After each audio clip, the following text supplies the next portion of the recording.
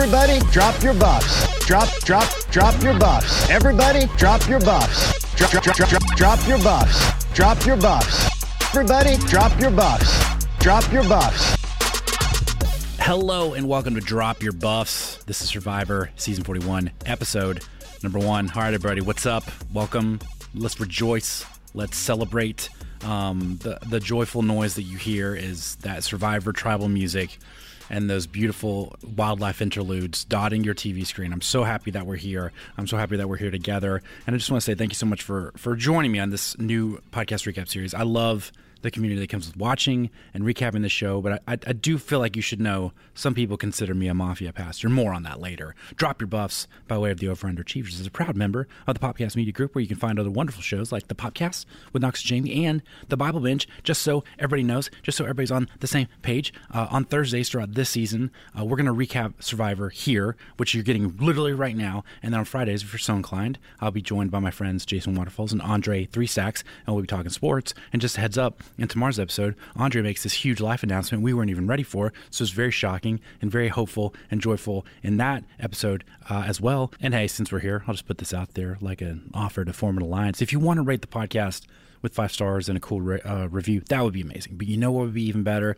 Tell people you like the show. Tell people about it. Recommend it to them. Word of mouth is the best way to grow the show. All right, if you're new to this, it's the first time listening, or if you just have listened forever but you forgot, here's how this is going to work throughout the season. I'm going to start off each episode with my opening thoughts. I'm going to tend the fire, as it were, around the campsite of Survivor, and then we'll follow it up with some episode superlatives, and then I'll respond to your questions that you send me. So what we did, if you weren't there, at knoxmccoy.substack.com, you can just bookmark that, or you can just go ahead and subscribe to the email newsletter list. I open up a thread every Wednesday night and say, hey, like any hot takes, questions, criticisms, cries of concern, put them here, and then I use that for the back half of this episode where you guys kind of chime in and I respond to your immediate reactions on the episode. All right, so without further ado, let's get started with opening thoughts. Come on in, guys.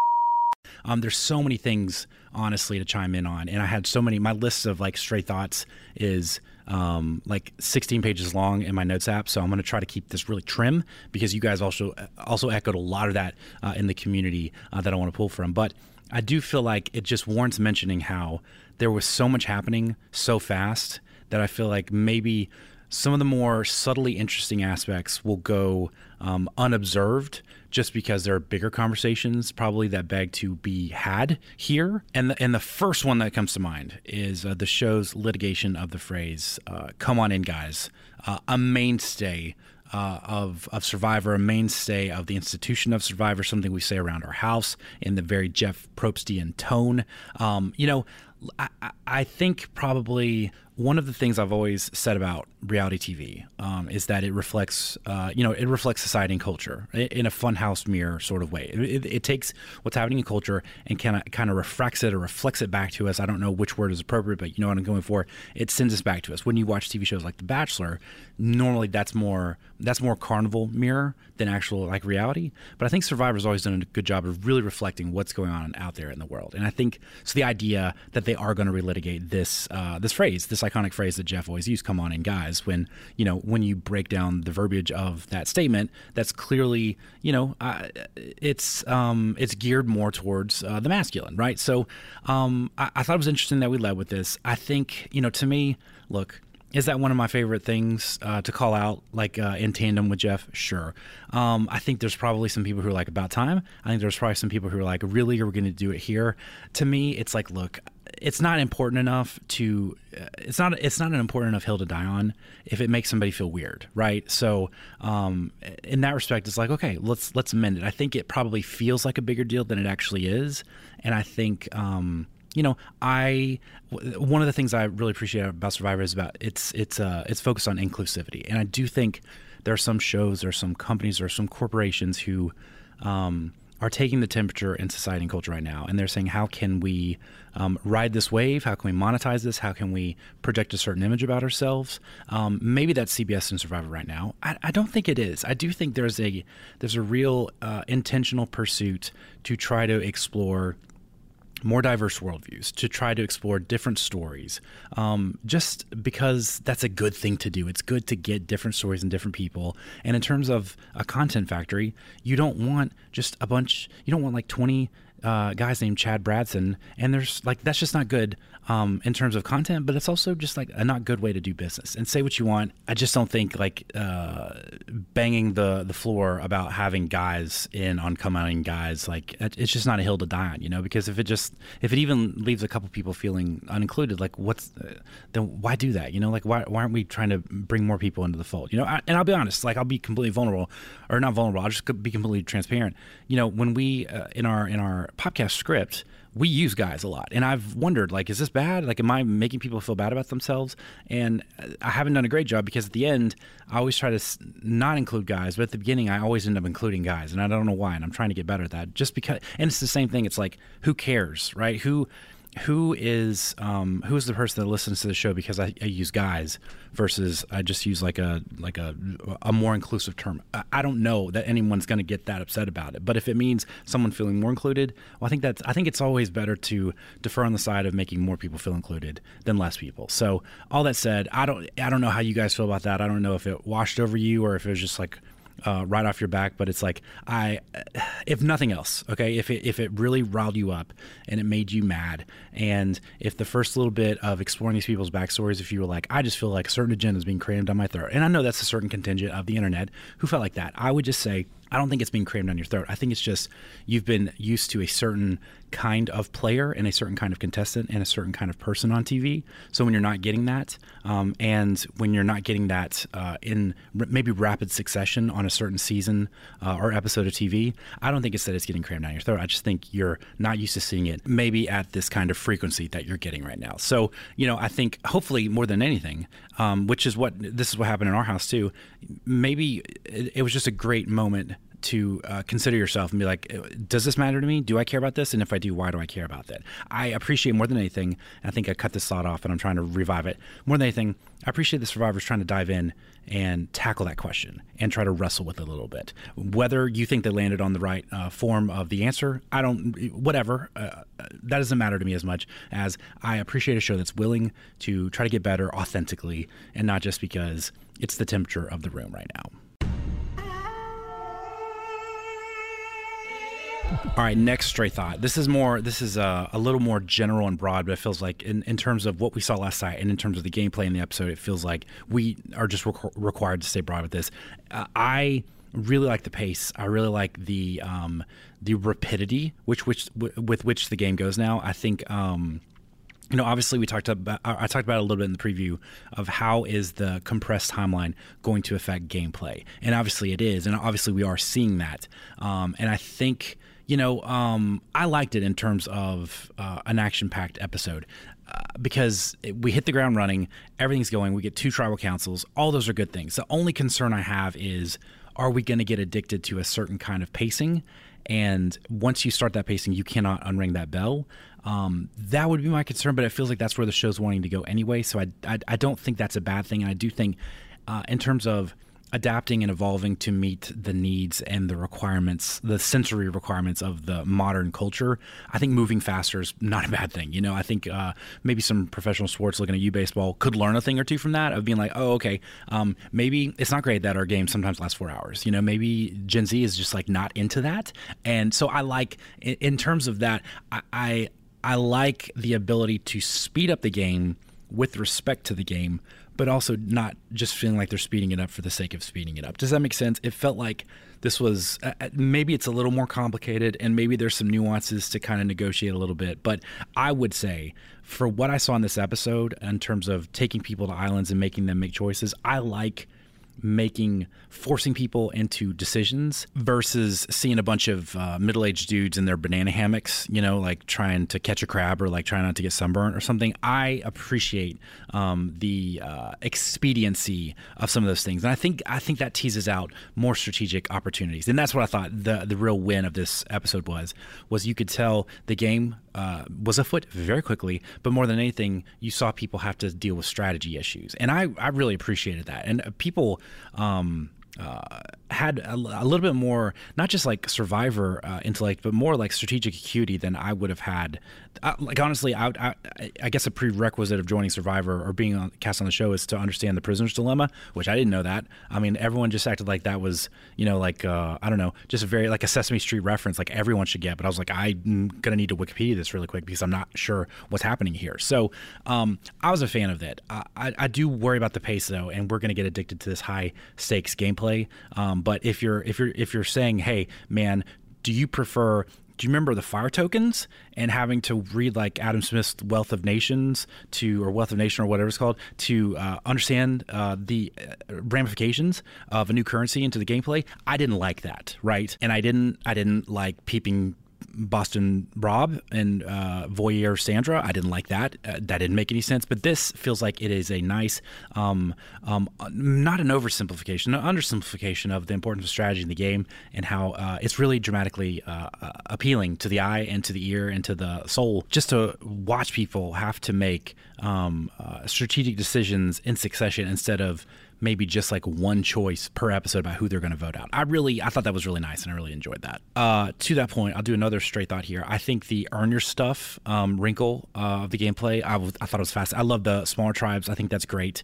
because I think it allows less people to hide, and I think earning flint or earning a machete, which you guys, if you are a big machete head like I am, this was kind of like machete ASMR because the amount of times, now look, people weren't saying machete the correct way. They were saying machete, which is just a stupid way to say it, honestly. I'm not trying to be rude. I'm not trying to be disrespectful. It's a very stupid way to say it. You sound like an idiot. You sound like a weapons tourist when you're saying stuff like that, and it's just really discouraging. I'm not going to hold that against anybody because they don't know better, so they don't do better or whatever. But hopefully they will get better at that. But just like for we're close. We're on the final frontier of like really learning and normalizing machete content. And I thought this was a great episode for me personally. So I really like that. But I like all that stuff of you're not just given like a hammock and like pickleball or whatever to play. Like you got to earn every single bit of that. I think it ratcheted up the urgency. And by extension, it ratchets up the tension because when one of your teammates didn't realize there's another puzzle piece in the bag, that's really frustrating because that's not just like you didn't get to eat the Applebee's fancy like meal. That means you don't have fire tonight and you're going to get like hypothermia. So I'm not pro hypothermia, but I am pro ratcheting up tension, which I thought that did really well at. My last straight thought before we move on to superlatives, this is just like a broad overlook at like some of the players that I was really impressed with and I liked. I liked Danny a lot. I liked Evie a lot. I didn't think I was going to like Evie, but I really liked Evie. She has big Cochrane vibes to me, and also I can't remember the guy's name, but he's the one who... He was like a nuclear physicist or something. And the only remarkable thing I remember about him is he filibustered during like a endurance challenge and talked to Jeff Probst for like 4 hours about something and ended up winning. He was a real nerdy looking guy, but I like her a lot. I love specifically her use of hand gestures because I think I'm a person who doesn't use hand gestures correctly, and they're very almost, it looks like I'm like a bird flying south of the winter, and that's kind of what I got from her too. So game, recognize game, bad hand gesture game, recognize bad hand gesture game. Do you know what I mean? But also like the fact that she's she said a Harvard PhD candidate about evolutionary biology. That's wild. She's really smart. Sometimes I think you get too smart, because I think when you're talking like, I would have loved to see Evie talk to Abraham because I just feel like they were on different wavelengths altogether because Abraham, I felt like he kept pitching me on like why I should install his ADT security system in my home. He wasn't like really human at all. And I think that's what led to him being voted off. And honestly, you guys, like, just know for the audio, I'm finding myself doing hand gestures as I'm talking to you, and they are not great either. I can draw back and be objective about that. There's a lot of like, I don't know, like wide sweeping, almost like I'm trying to wave someone home on a double, like for the game winning run or whatever. So that's a note to me to get better at that. But I think the most interesting thing is I didn't really dislike anybody. There wasn't anybody that's like, that person super sucks and they got to get out of here. I thought everybody like brought reasonable points. I thought, there are some obvious candidates for villainy, probably. But even, I had just like, straight up, I had Voce, like Dr. Voce or whatever. I had him earmarked just because he has a villain look. But I thought he was pretty reasonable, but I can see how he would be very unappealing socially. And I would like to say, if you, like me, gambled on the over of neurosurgeon references, it was set at 2.5, and I think I counted 58. So you're going to cash that check tonight. So congratulations to you. But it's a pretty likable cast. I think it's almost like the expediency and the increasing of intensity and strategic gameplay, it is not allowed so much like the undesirable personalities to proliferate and to present themselves as obviously to not just each other, but also to the audience at home. And I think that's a good thing, because I kind of like, I like a slow burn of like, oh, I guess they suck, instead of, because honestly, I thought the way Ricard handled the vote out in his tribe, I thought he kind of sucks, honestly. And I thought, I also thought Jeannie was going to get voted out first, but she did not, obviously. And I also super like her, and I think everyone else likes her, but I didn't like how she wasn't looped into her tribe's vote. Because it's always super embarrassing when you're the person who votes like the person who's not even in contention here. I feel like that's not a great sign for her. But I thought I like her taste, because I think she was also like, why are we keeping Ricard around? Because he's kind of shady, and he's kind of like always stirring up trouble and stirring up dissension for people. So I liked a lot of that. I think probably the people I liked the most was Evie. I like Xander. Just to watch him as like a scientist watches a test subject, you know what I mean? Like the Walmart Chalamet version of him, the philosopher, the General Patton 2.0, the Gen Z Patton or whatever. I like everything he's bringing to the table. I don't even know if he's a real person. You could talk me into he's like a AI, or he's some kind of algorithm in a person's body that CBS is trying out or whatever, or it's like a Young Sheldon situation where maybe he's like, it's going to be revealed that he's a distant relative to Young Sheldon, but he's also smart. Honestly, I haven't seen Young Sheldon, so I don't really know what that story is about, but I feel like that's a easy pathway that we could use plot wise or story wise. I like Shan. I think the show wants me to like JD, and I want to like JD. I don't like JD because I think there's a performance to him that it's similar to when a young person just doesn't know who they are yet, but they are presenting like they 100% know who they are. And that's no shade to young people. It's just, you don't have like the really just life hasn't like, devastated you and like broken you enough to where like you really understand who you are. You're still hopeful and you're still optimistic in presenting who you want to be to the world.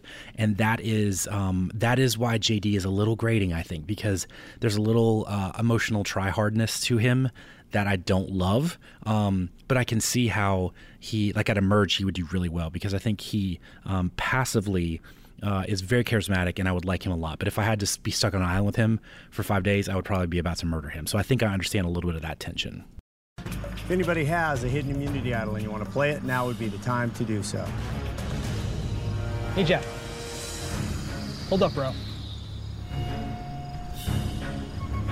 I just always wanted to say that. Okay. All right, let's move on to hidden immunity idols. And these are just kind of like underrated, low-key aspects of the episode that I want to call attention to.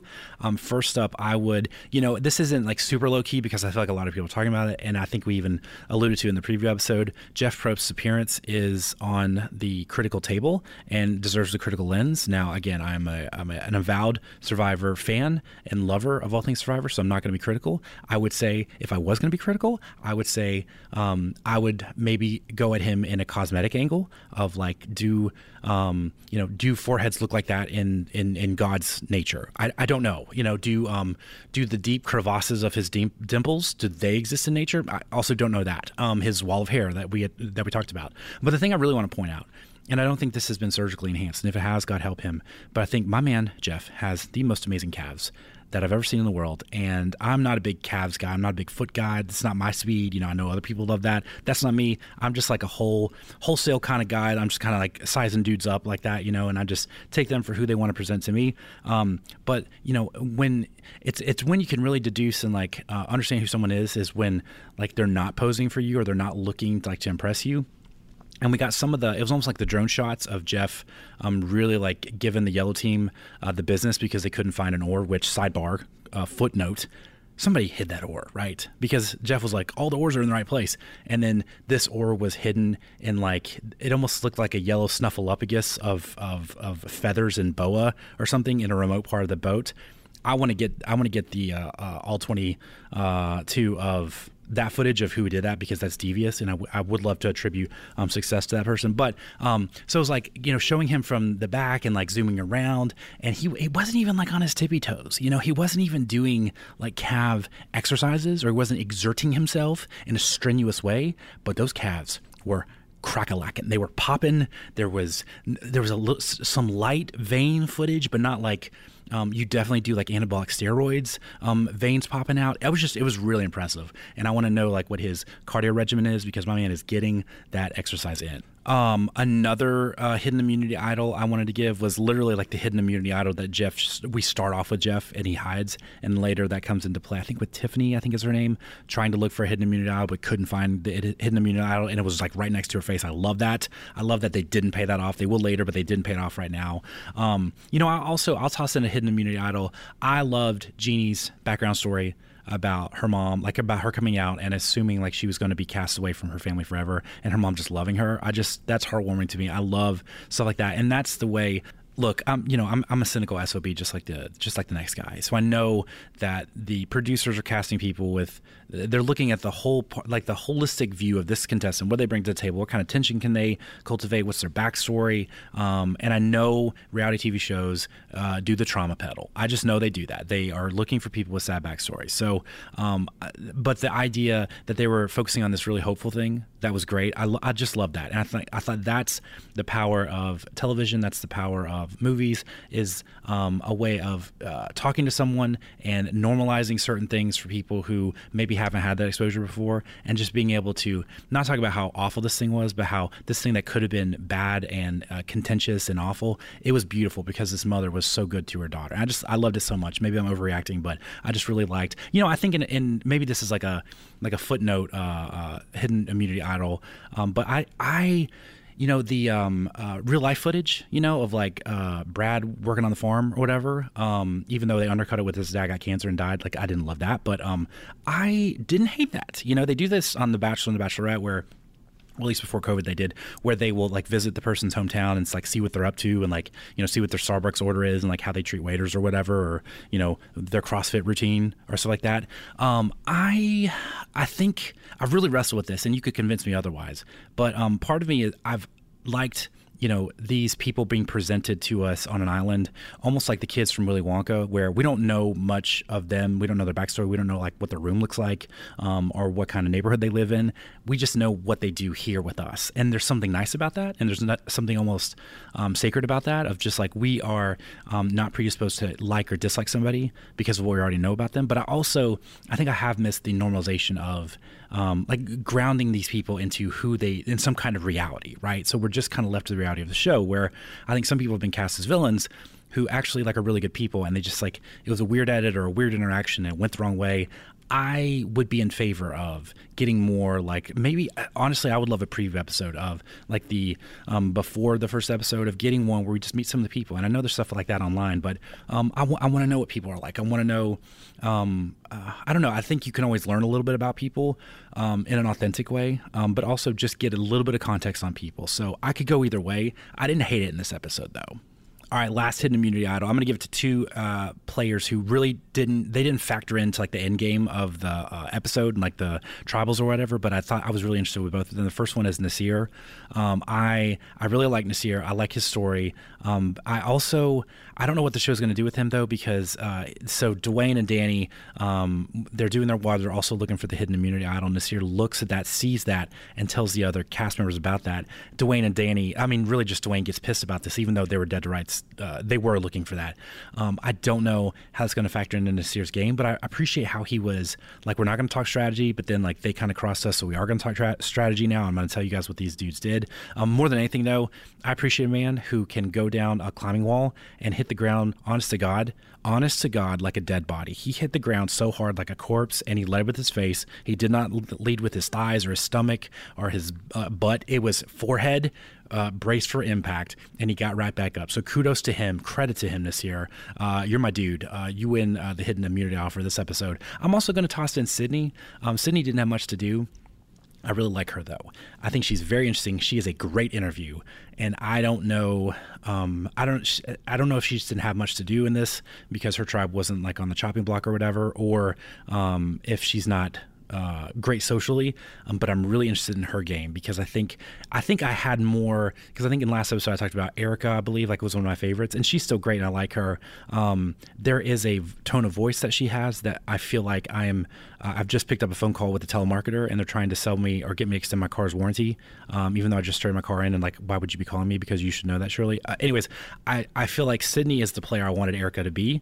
I still like Erica and I trust Erica, and I think she's smart and savvy in certain ways that she showed, but Sydney I think could be a really almost like a poor woman's Parvati, just like very charismatic, almost like women want to be friends, women and men both like want to be friends with her, and I think that's a very powerful thing to have in this game. So I think she's one that I'm definitely going to keep an eye on to see what she does with the charisma she seems to be bringing to the game.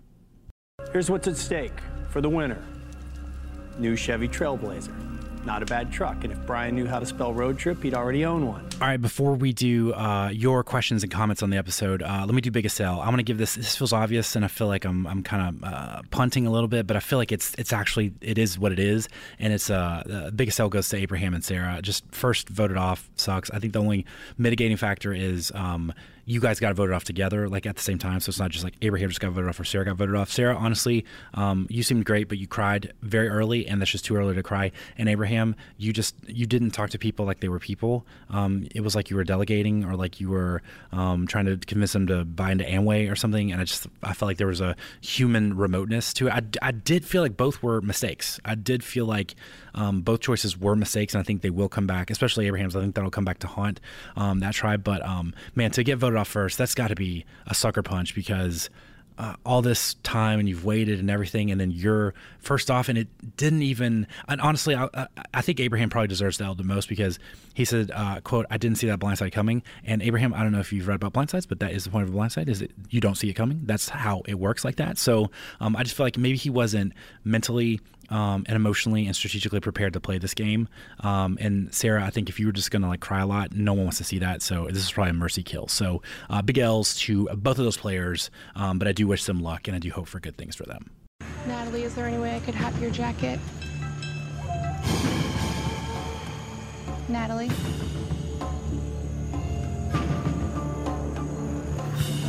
Valid. Tribe has spoken. Thank you, Joe. Natalie? All right, and now I'm going to address some QTFs. These are questions, thoughts, and feelings that you guys laid out over at our Substack community. Again, that's knoxmccoy.substack.com. I post a thread every Wednesday night. And you guys, I got to be honest with you, I didn't know how this was going to go, but you guys showed up, and the interaction and the comments were amazing, and I so appreciate everybody who showed up there. But even if you're like, hey, bro, I'm not going to leave a question, a thought, or a feeling, I think that's stupid. If you just kind of want a place to decompress from the episode, there's some really insightful stuff, and I feel like it's the beginning of a really cool community. So hats off to everybody who showed up, and I would just like to extend a formal invitation. If you want to ask a friend or bring somebody or find some cool Survivor adjacent people, this is a great place to do it.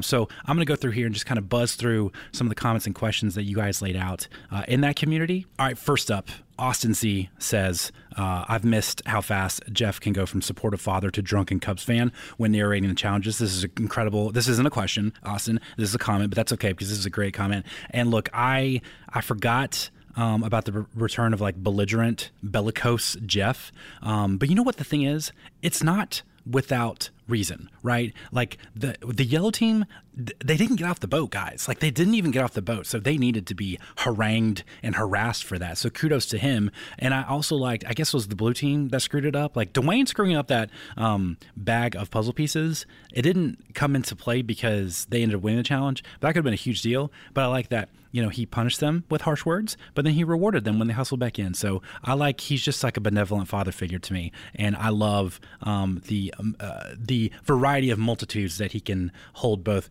in support, but also in unabashed criticism of the efforts of the players.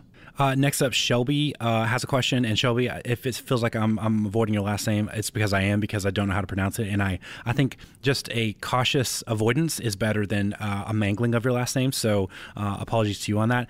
She says, how long do you think they spend on Jeff's makeup? Because it's a all caps lot. Is it because he's getting older? Did he get Botox? So he definitely got Botox. I'm not a expert on Botox, but it just, if it looks and smells like Botox, it's Botox. You know what I mean? There's a lot of other like suppositional or supportive supplementary commentary about Jeff's appearance. And again, I'm not here to discuss his appearance or be negative in any way, but I will say he is aging like a Kardashian, which is a very specific thing. Does that make sense? Like, it's not saying he's unblemished, but he's very... I don't know. He just feels airbrushed in real life.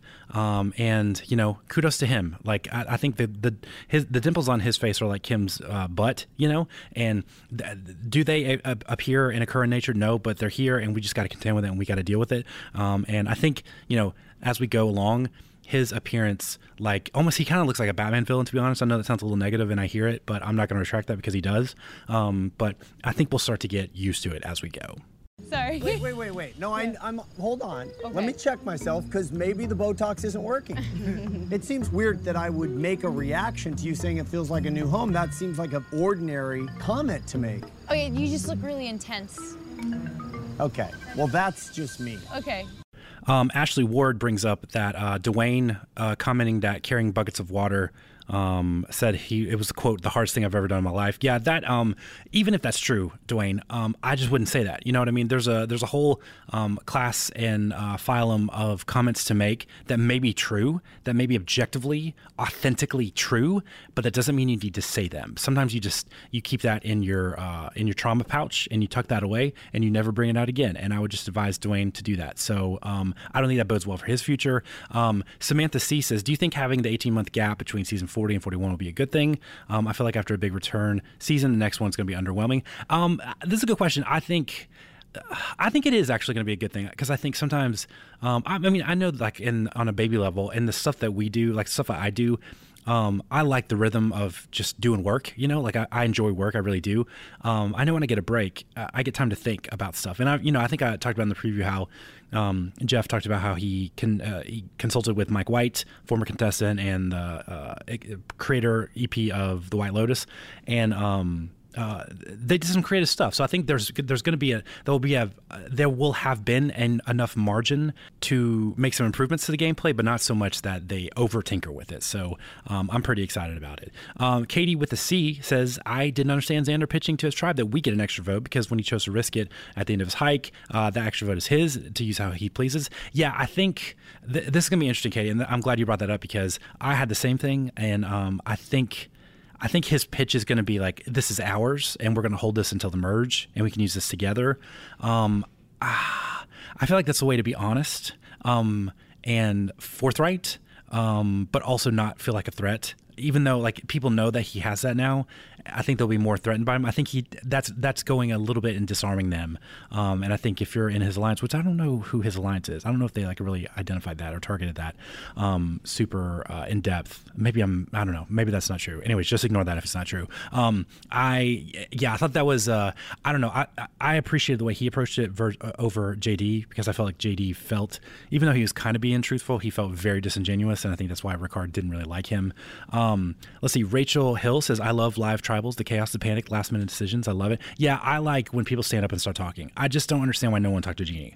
And I don't understand why Jeannie didn't talk to anybody. Like, was she on the front row so she literally didn't know this was happening? Or was she just like, I don't care? Or sometimes, I'm in a situation, like I'm at a dinner and if I've really gone hard, like during the appetizers conversationally, by the time we get to the main course, I'm like, hey, you know what? I did all the heavy lifting over appetizers, over potato skins. So I'm just going to kind of tap out conversationally, do a lot of listening. Maybe that's where she was at in that moment. But I love it. I love whispering. I love people having secrets. I love people trying to talk and do good content to Jeff while maybe their survivor life is being snuffed out, like just to the left. I think it's incredible. Next up, Kevbo says, in my head, I think the word guys as being gender neutral in a context of a group of people. I know that's just how I think of it, though, and other people feel differently than me about it. What's your take on it? I kind of covered this a little bit at the top. I think I'm the same, Kevbo. I feel a little awkward calling you Kevbo because I don't know that that's your real name, but I'm going to call you that because that's what you asked me to call you. I think I've always thought that, but like I said, if there are some people who are like, no, actually, like I always feel excluded when you say that. I don't want that. I don't love that. I asked my wife. She was like, I've always thought gender neutral. I thought Evie, I think, was like gender neutral. But I guess it's a wait and see until I get a more comprehensive like, no, like this is definitively like you're really not being thoughtful about this. I'll probably err on the side of caution, but if everybody, like if in the next election, if on the ballot is like, can we use guys as like a gender neutral and everybody votes yes, then I'll gladly go back to it. So again, at the end of the day, I just want people to feel comfortable and feel accepted, and I don't want anyone to feel sad by the words I choose. So that's I feel like hopefully that's a good way to go about it, but I'm always open to correction. So Rachel Hill says, what do you think about Mafia Pastor, cunning player or a little cray-cray? Rachel, this is a great question. And Shan, I think is her name, Mafia Pastor. I think in the preview I was like, I'm not going to be super impressed with you. I really like her. I think she used a term. I think she talked about how her skill is active listening, and I think that's great. I guess I'd never had words to like describe what that is, but her use of that and the intentionality that she's going to employ with that, I think that's going to be really good. And I liked how she's in the mix with a lot of people.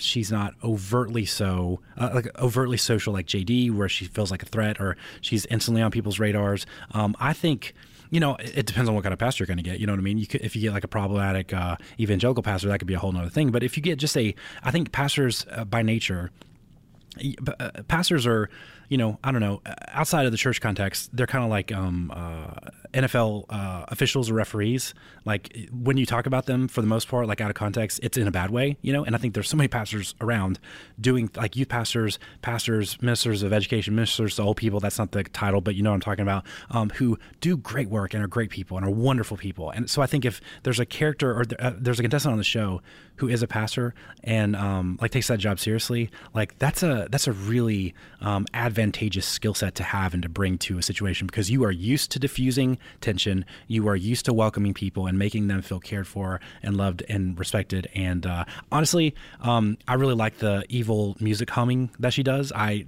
100% love that, so I'm all in on her, and I hope she goes really far in this game. Next up, Karen Che. Hello, Karen. Thank you for commenting and thank you for being here, the official sugar mama of the Podcast Media Group. She brings up a couple of really good points I want to hit really quick. She asked if I was glad when Danny said paper, rock, scissors instead of the incorrect rock, paper, scissors. Karen, I wasn't glad. I just felt like, duh, obviously, this is how human beings are supposed to speak of this. She also said season 41 is the season of hair because of Jeff's hair that we talked about, because of Brad, because of JD, and because of Ricard. She alleges that there's a lot of hair diversity. You're exactly right. I love it. I love all the different flows, all the different, like, I think David's hair, there's a height to it that I don't understand, it doesn't feel natural. Frankly, feels a little supernatural, but I'm here for it. And I love all the different, we recognize and accept all forms of hair. So I'm really excited to be in the midst of all these Titanic hairstyles.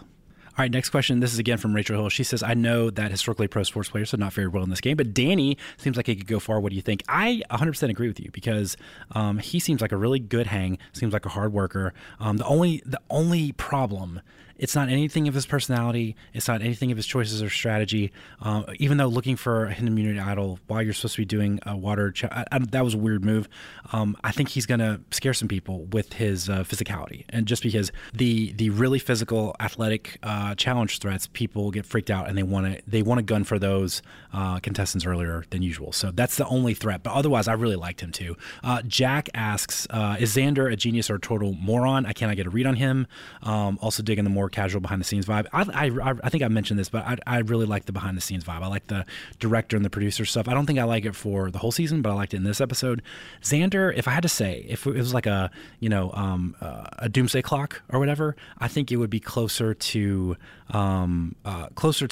genius than total moron, just because there's a savviness, there's a social savviness. I think geniuses and morons, it's not about like street smarts or anything like that. It's really about how do they apply that in the social realm. And I think there have been really, really smart contestants that just have no social game. Xander feels like he has a really great social game. So I think that's going to be the distinguishing factor for me. And then we'll wrap up here on this last question. This is from Sherry. She says, Voce looks like a Chris Kattan body double. Again, not a question, that's a statement, and it's just 100% right. It's like a little thicker Chris Kattan, maybe like right before he does like a Mr. Peepers bit or something like that. That's a great call. That's a really great call. Also, his voice does not sound like I thought it would. I think I had it more Bronxy or Jersey-ish. Maybe I think it might be all the 9/11 docs I've been watching and just really thick, like New York, Jersey accents. But his was, I don't know, it was a little bit more palatable than I assumed. All right, that is going to do it for this initial episode of Drop Your Buffs, recap of the Survivor Season 41 premiere. Again, thank you guys so much for being here. Thank you for listening. Thank you for supporting this. So a couple of things I just want to hit on again. Number one, I'm getting this up a little later in the day than I would have liked. We had a little bit more recording, and I had to, for some reason, I had to watch The Incredible Hulk for the Bible binge. It's a long story. Anyways, so hopefully these will come out closer to lunch, but this is going to be a little closer to the evening, so I apologize for that. But that's coming out tonight. Tomorrow we'll have an episode of the Over Underachievers where we preview some of the stuff going on football-wise this weekend. And again, the best way to support the show is leave a 5-star review and a rating. That's amazing. But also the best way, the double best way, the triple best way, if you will, to help us out, to support the show, to form like an unbreakable alliance, is to tell people that might like the show. Word of mouth is the best way to help your favorite podcast grow. So if this qualifies, that's cool. If not, just pretend like we never talked about this. As always, I'm your host, Knox Your Boy. The podcast recap is spoken, and I will see you next time. Everybody, drop your buffs. Drop your buffs. Everybody, drop your buffs. Drop your buffs. Drop your buffs. Everybody, drop your buffs. Drop your buffs.